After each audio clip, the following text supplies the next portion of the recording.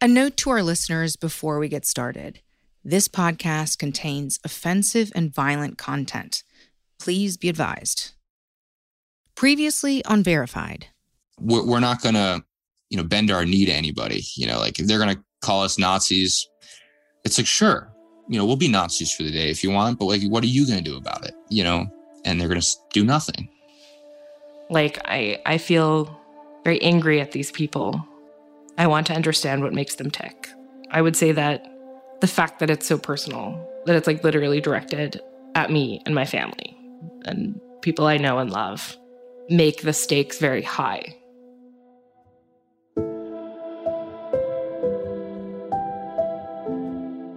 A Kerrville man accused of plotting a mass shooting is now behind bars. The FBI and Kerr County deputies arrested 28-year-old Coleman Blevins. Officials searching his home said they found firearms and what they describe as radical ideology paraphernalia.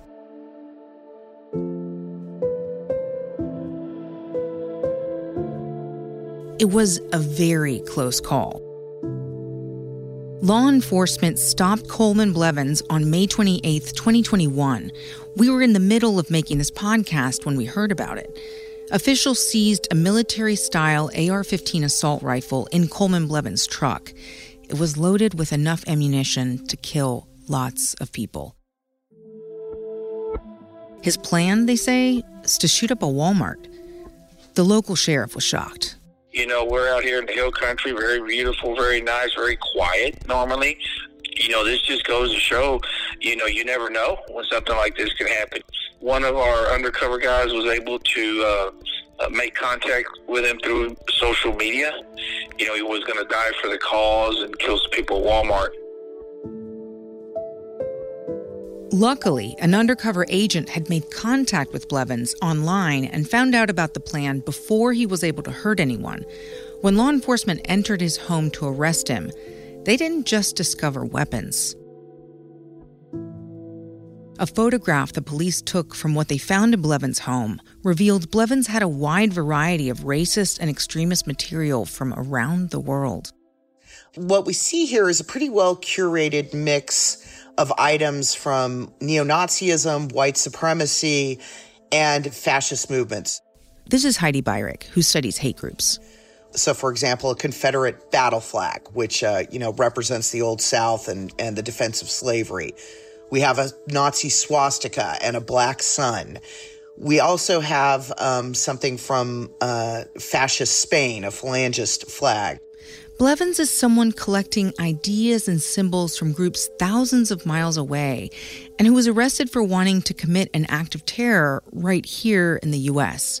This is the kind of threat, a lone actor radicalized into extremist beliefs who decides he's going to act on them and go shoot and kill people that are opposed to him. There are human beings bonding across borders. They're creating a white tribe.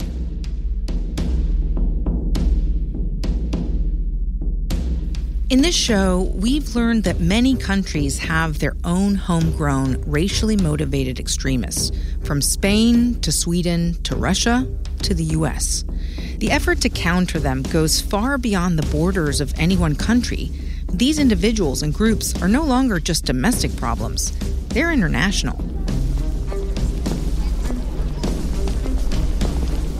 Mark, where are you going right now?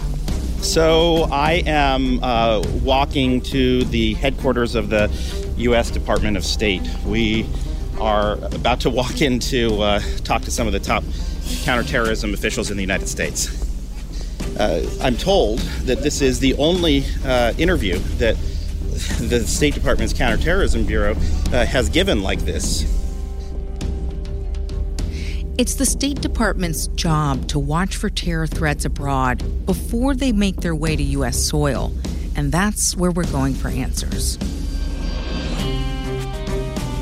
I'm Natasha Del Toro, and this is Verified, The Next Threat.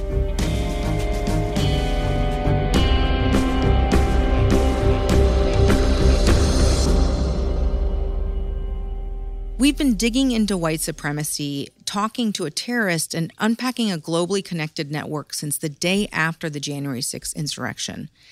And now, Mark is taking everything that we've learned so far to the U.S. State Department.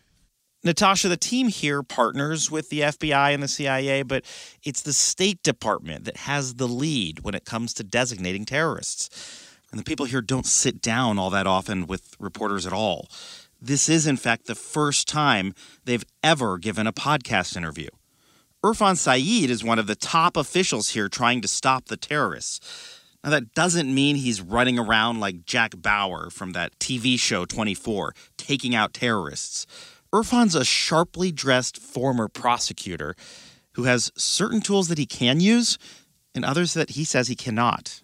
I mean, I watched like 24, with Kiefer Sutherland. What do you do every day? I've never seen 24, but I can tell you that it's diplomacy is what we do here. And our job is to work with people around the world to ensure that, terrorist groups can't operate. Terrorist groups don't have safe havens, and individuals who are potentially drawn to terrorism, we put in those circuit breakers so they can't finish that loop of actually becoming a terrorist. This is a threat to the United States. It's a strong threat to the United States. But from the State Department's perspective, we're at the water's edge out. And so for us, we're looking at how racially and ethnically motivated violent extremists are metastasizing around the world. And we are definitely seeing an absolute uptick on that. What is the State Department's role in this space? Our role is to look at the transnational linkages to how REMV actors are, again, mobilizing, recruiting, inspiring others to violence. Our job is to ensure that if things are happening around the world, if there's mobilization, recruitment, inspiration happening around the world, that's where the State Department has our mandate. Why did you get in? Being a sort of an immigrant's son in this country after 9/11 and seeing how certain immigrants were being treated after 9/11, it really sort of pushed you into this life of wanting to do something more, give something back to the United States. And that's what I chose to do very early on. So that was 2001 as the U.S. worried about Osama bin Laden's next strike. 20 years later, a lot's changed. The threat of an attack isn't coming from any one leader or one group, but from racially motivated violent extremists, or REMVs. Now, intelligence agencies worry that it would be REMVs who would carry out the next mass casualty attack in America. Many countries have their own homegrown REMVs. So where are the hotspots? So as we pulsed a lot of our embassies around the world, there were places like Scandinavia and Germany and, of course, in the UK, where there was sort of this increased uptick. We're seeing a global uptick, but there's an increased uptick in places like Scandinavia. Why? We have to do a better job of understanding that.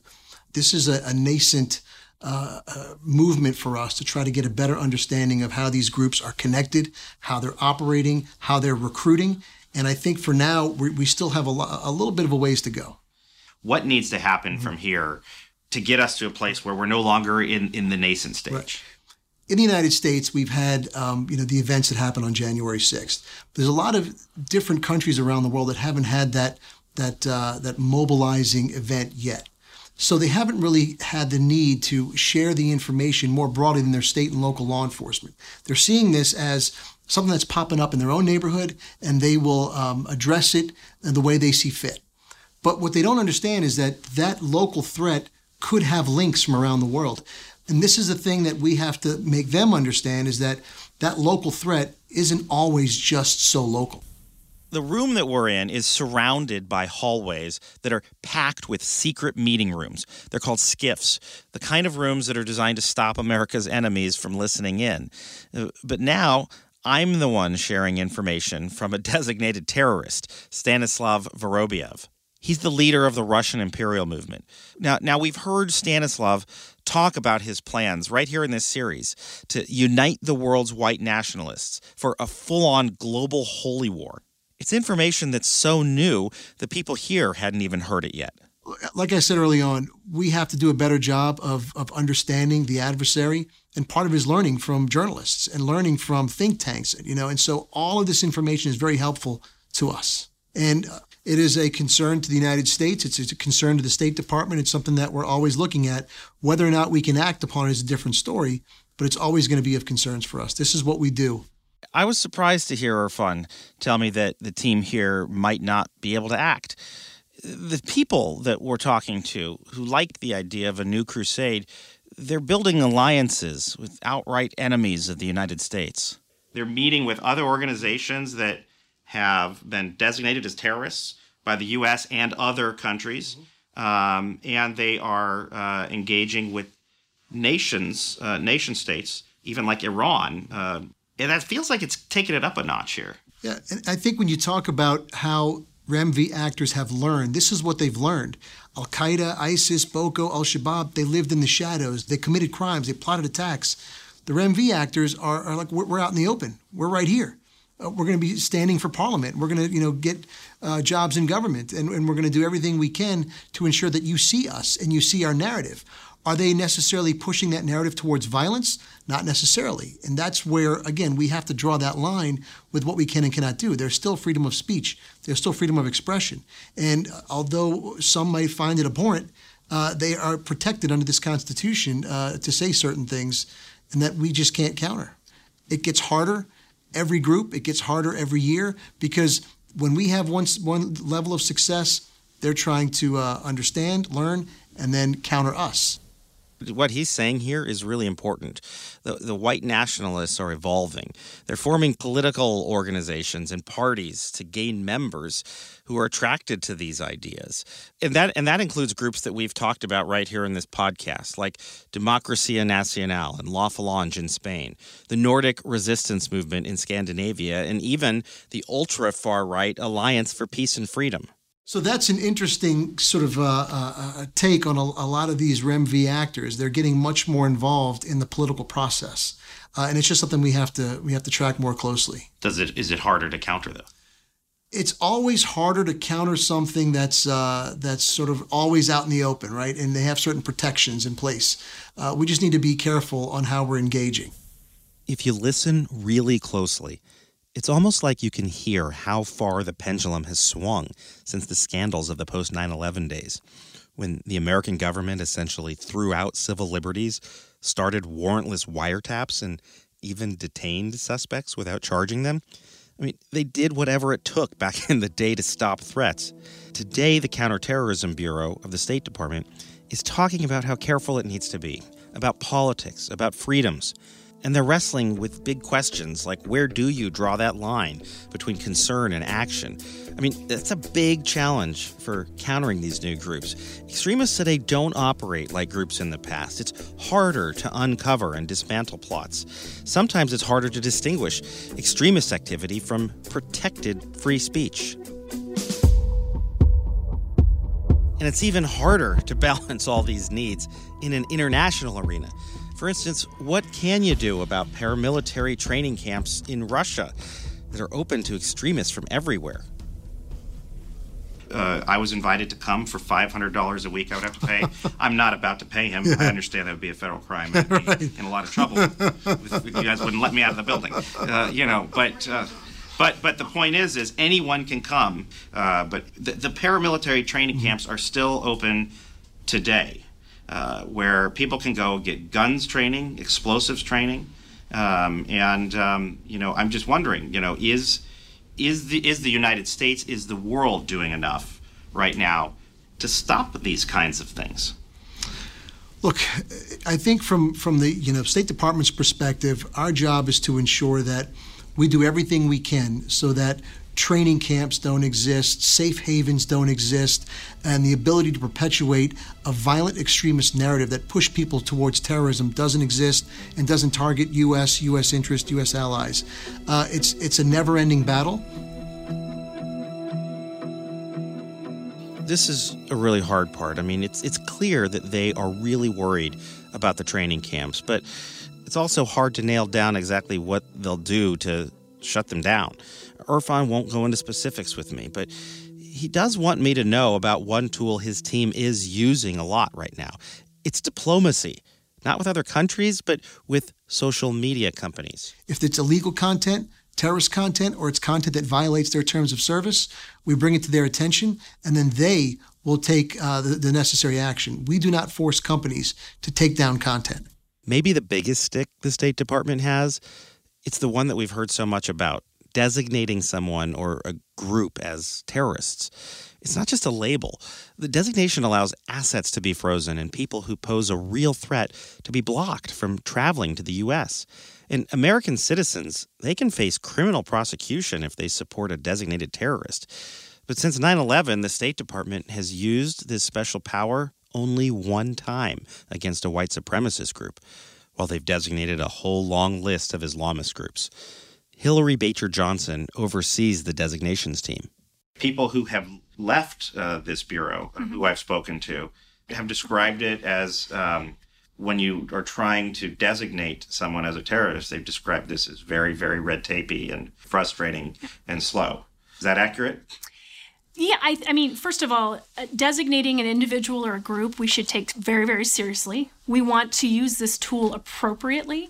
We want to make sure that we are designating who we should be designating, and that we use that tool in a way that's actually going to have a maximum effect, in the sense of either trying to coerce and change behavior or limit their resources or their ability to travel.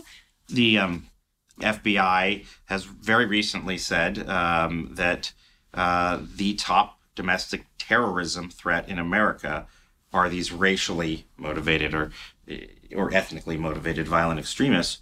So if that's true by all of essentially the intelligence infrastructure of the United States from what they've said out loud, I have to say that I'm having a disconnect with why it's only Islamist organizations.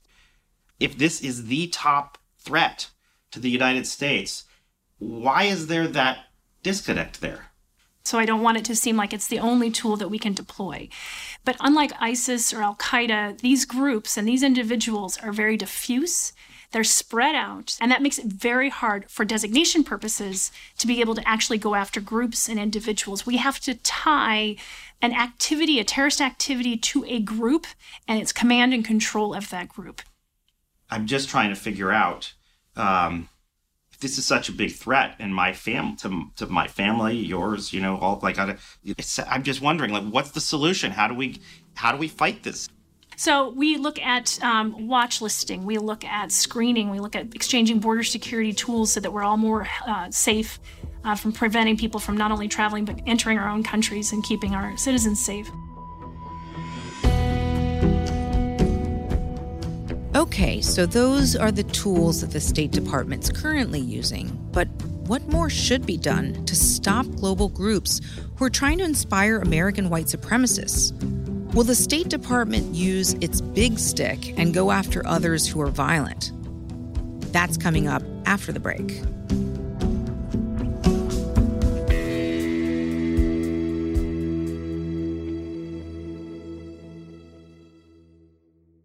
Hey, all you true crime fans, this is Mike Ferguson. And this is Mike Morphin. And we'd like to invite you to listen to our podcast, Criminology. Launched in 2017, we've covered a variety of strange cases from murders to missing persons. Some of the cases are ones you may not have heard of. Other cases we cover are some of the most historic in true crime. There are 200 episodes of Criminology available to binge on right now, and new episodes come out every Saturday night. Subscribe to Criminology today, wherever you listen to your podcast.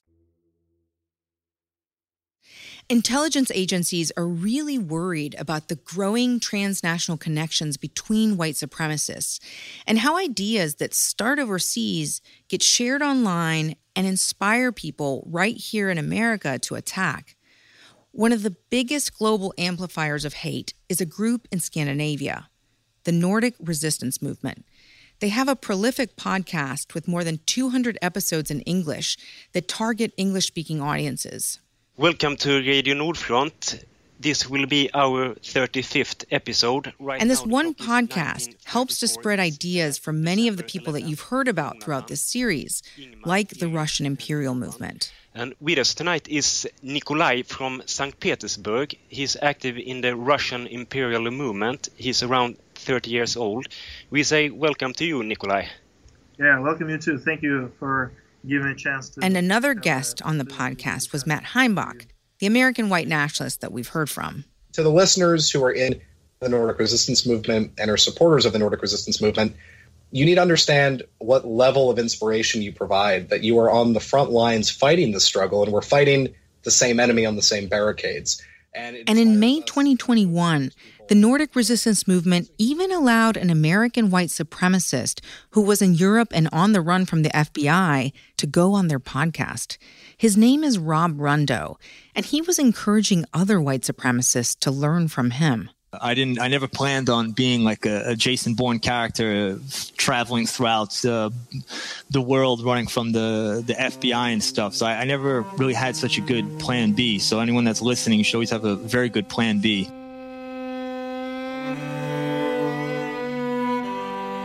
I actually met some guys from Nordic resistance movement when I was in Bulgaria.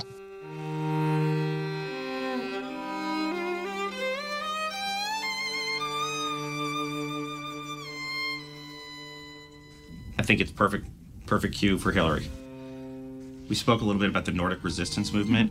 Some of them flew off to Russia in St. Petersburg, trained with the Russian imperial movement, came back to Sweden, and they were convicted of taking bombs and placing them in refugee centers. And so they aren't just hateful speech people. I mean, they love the Holocaust and they love Hitler. If you listen to their podcasts, it's really vile stuff. But members of that organization have done things, and not just the bombings. How are they still out there undesignated? Well, I'm not going to comment about a specific group or entity or individuals because we don't discuss what we're deliberating or potential deliberations of designations. So we often hear from journalists and others, we're seeing these connections, we're seeing these conversations, we're seeing these networks, and we welcome as much information as possible, but we have to make that legal criteria and meet that in order to be able to do a designation. And I understand you got to be careful with a reporter walking into the office saying, hey, look, I got this information. I would want it vetted too before you take an action. I would expect you to vet that. But the Nordic resistance movement, Irfan brought it up when he was sitting here. He brought up something I wanted to ask you about, which is that actually they were named in 2018 in the counter-terrorist strategy of the United States. You've read it. I know you've read it. I read it, yes. I'm sure. Long time ago, though, too. Every day. And that's right. Helped write it every day. Then I stopped reading it after a while. And this is what stood out to me when I was looking at this. I mean, it jumped off the page. This isn't the reporter writing this. Right. This is the United States government's strategy here on this stuff. And then they say there's also a broad range of revolutionary, nationalist, and separatist movements overseas whose use of violence and intent to destabilize societies often puts American lives at risk. For example, the Nordic resistance movement is a prominent transnational, self-described nationalist, socialist organization with anti-Western views that has conducted violent attacks against Muslims, left-wing groups, and others. The group has demonstrated against the United States government actions it perceives are supportive of Israel and has the potential to extend its targeting to United States interests. How is the Nordic resistance movement on page 9 of the National Strategy for Counterterrorism labeled as a terrorist adversary?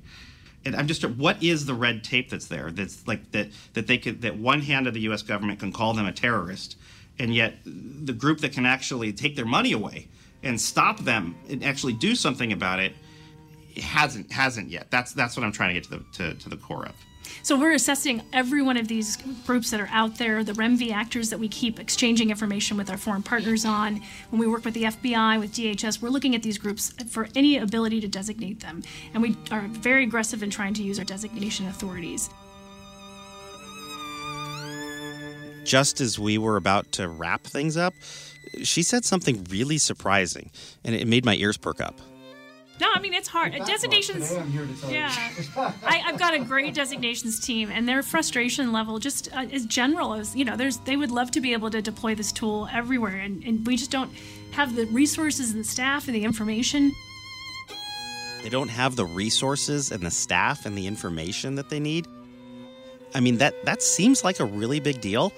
And hearing that, it makes me, Natasha, think that it's time to reach out one last time to Heidi Beirich of the Global Project Against Hate and Extremism. Are we recording? We're recording.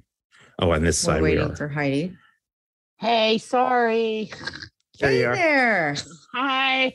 I'm really glad that we could get you on the call because there's some things that we're trying to really pin down. And, as we've done throughout this whole series, whenever we can't figure something out, something we've heard. We're like, let's call Heidi. She'll make sense of it. And so, Mark was just at the State Department. I was left scratching my head in one moment of our interview when I was talking to this high-level official who told me that she has a wonderful team, but that they do not have the information, the staffing, or the resources to do all the designations that they would like. And this is after January 6th. You're shaking your head, Heidi. I know. I'm sorry.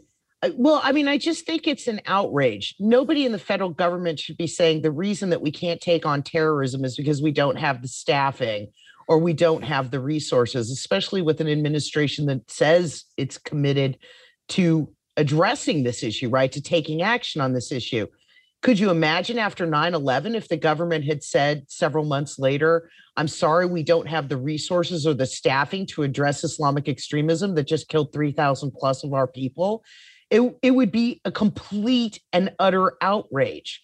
There's no excuse for that. So if you need resources and you need to hire people, do it. They should have been doing it a while ago.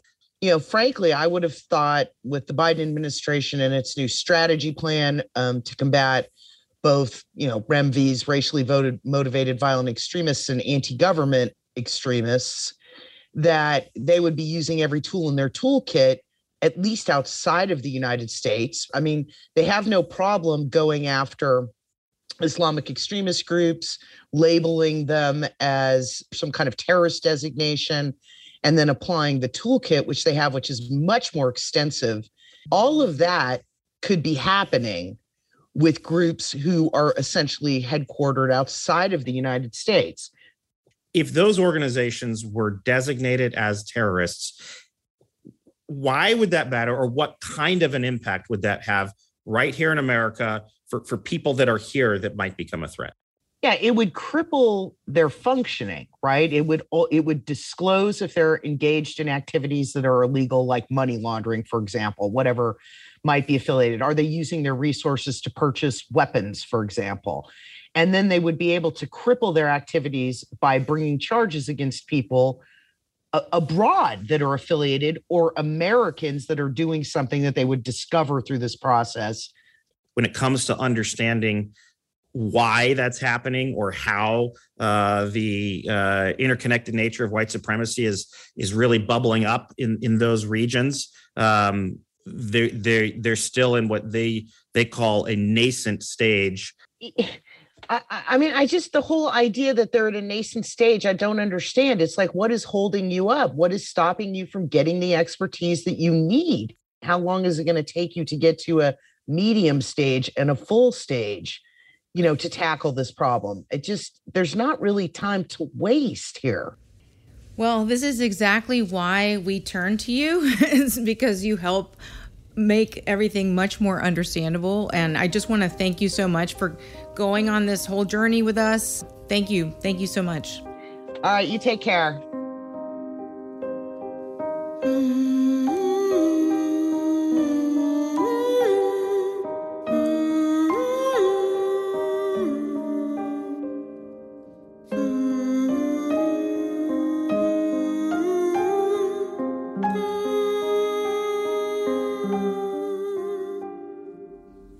It's not very satisfying at the end of this whole story and not have like a better grasp on solutions. I think that's pretty frustrating for me.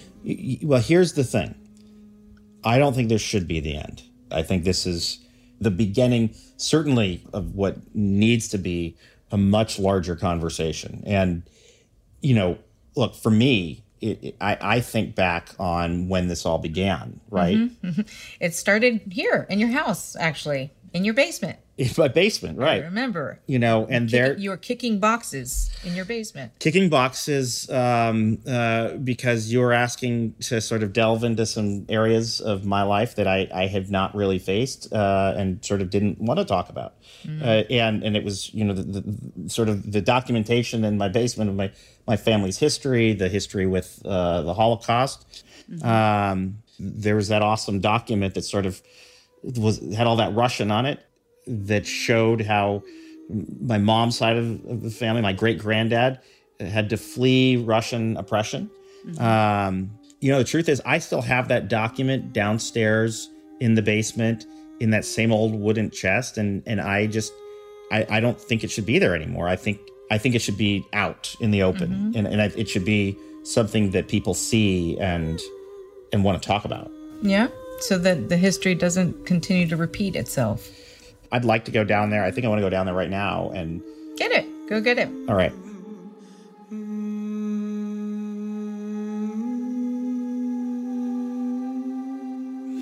Oh, wow. What is this? I brought a bunch of stuff.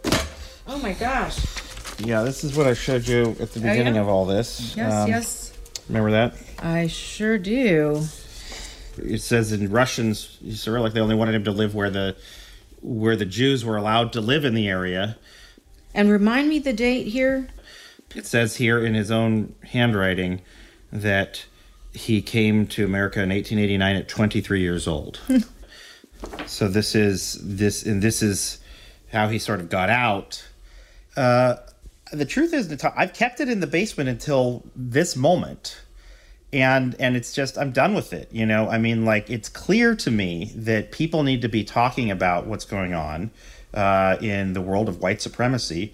We have met someone who is labeled as a terrorist in today's modern day society who wants to bring about the same kind of society that my great granddad ran away from.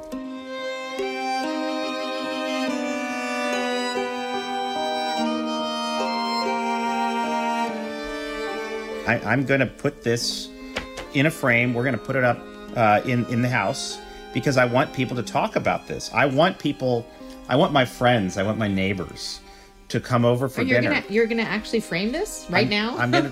Okay. This journey of this podcast has made me face things that I haven't just wanted to talk about because of the darkness of it all. And truly, it's like this is a good tangible way of, framing this document, putting it on the wall, and everything that it means to you. I think where I want to put this is in what we call the innovation room in our house. It's where we have guitars. It's where we make music and art in our house, and sort of try to bring out beautiful things actually to the world.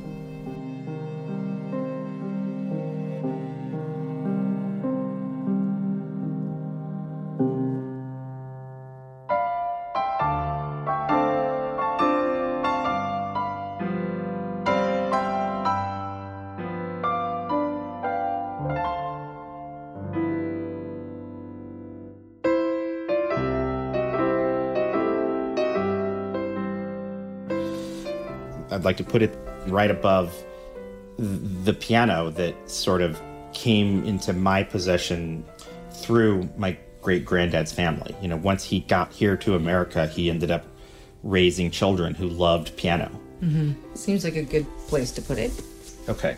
I've got my tools. Let's give it a go.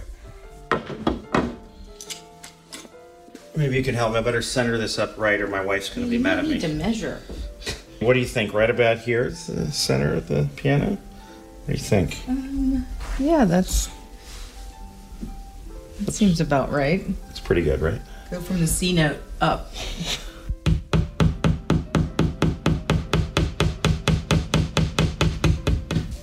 Looks nice. It's pretty centered. So after all of this, all of these months of reporting into far-right extremism, how do you feel then when you look at this document now? It seems to me what this document here is for me is a reminder that these hateful ideas have been around, but that they do evolve. We know they evolve because we've come face to face with the modern day people who are continuing to spread the ideas by becoming globally interconnected in a way that did not happen before. Mm-hmm. And so this is a reminder to me of the longevity of these ideas, and that we can't, just because we don't like them or it's uncomfortable to talk about, certainly for me, doesn't mean we can ignore them.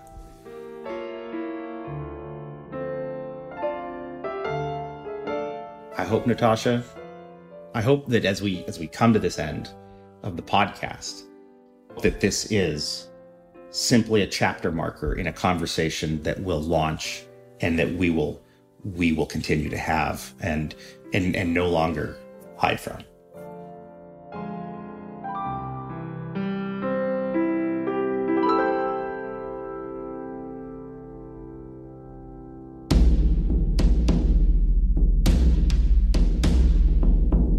The next threat is reported by me, Natasha Del Toro, Mark Greenblatt, Sean Powers, Lauren Knapp, and Reen Alias, with additional reporting from me, Vingren. Thanks to all our translators for their assistance. Sean Powers is our senior producer. Our editors are Suzanne Reber and Ellen Weiss. Allison Leighton Brown composed our theme and original music. Engineering and sound design by Bruce Edwards. Verified was created by our executive producer, Suzanne Reber. The show is produced by the Scripps Washington Bureau.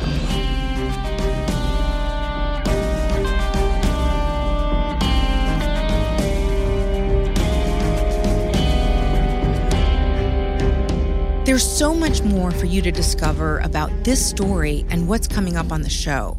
You can find us on Twitter at Veripod.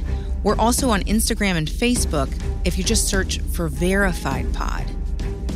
And if you have a story to tell us, send a voicemail or an email to verified@scripps.com. That's verified@scripps.com. If you like the show and believe in this kind of storytelling, please give us a 5-star review on Apple Podcasts. It'll help more people discover Verified. I'm your host, Natasha Del Toro. This is Verified. Thanks for listening.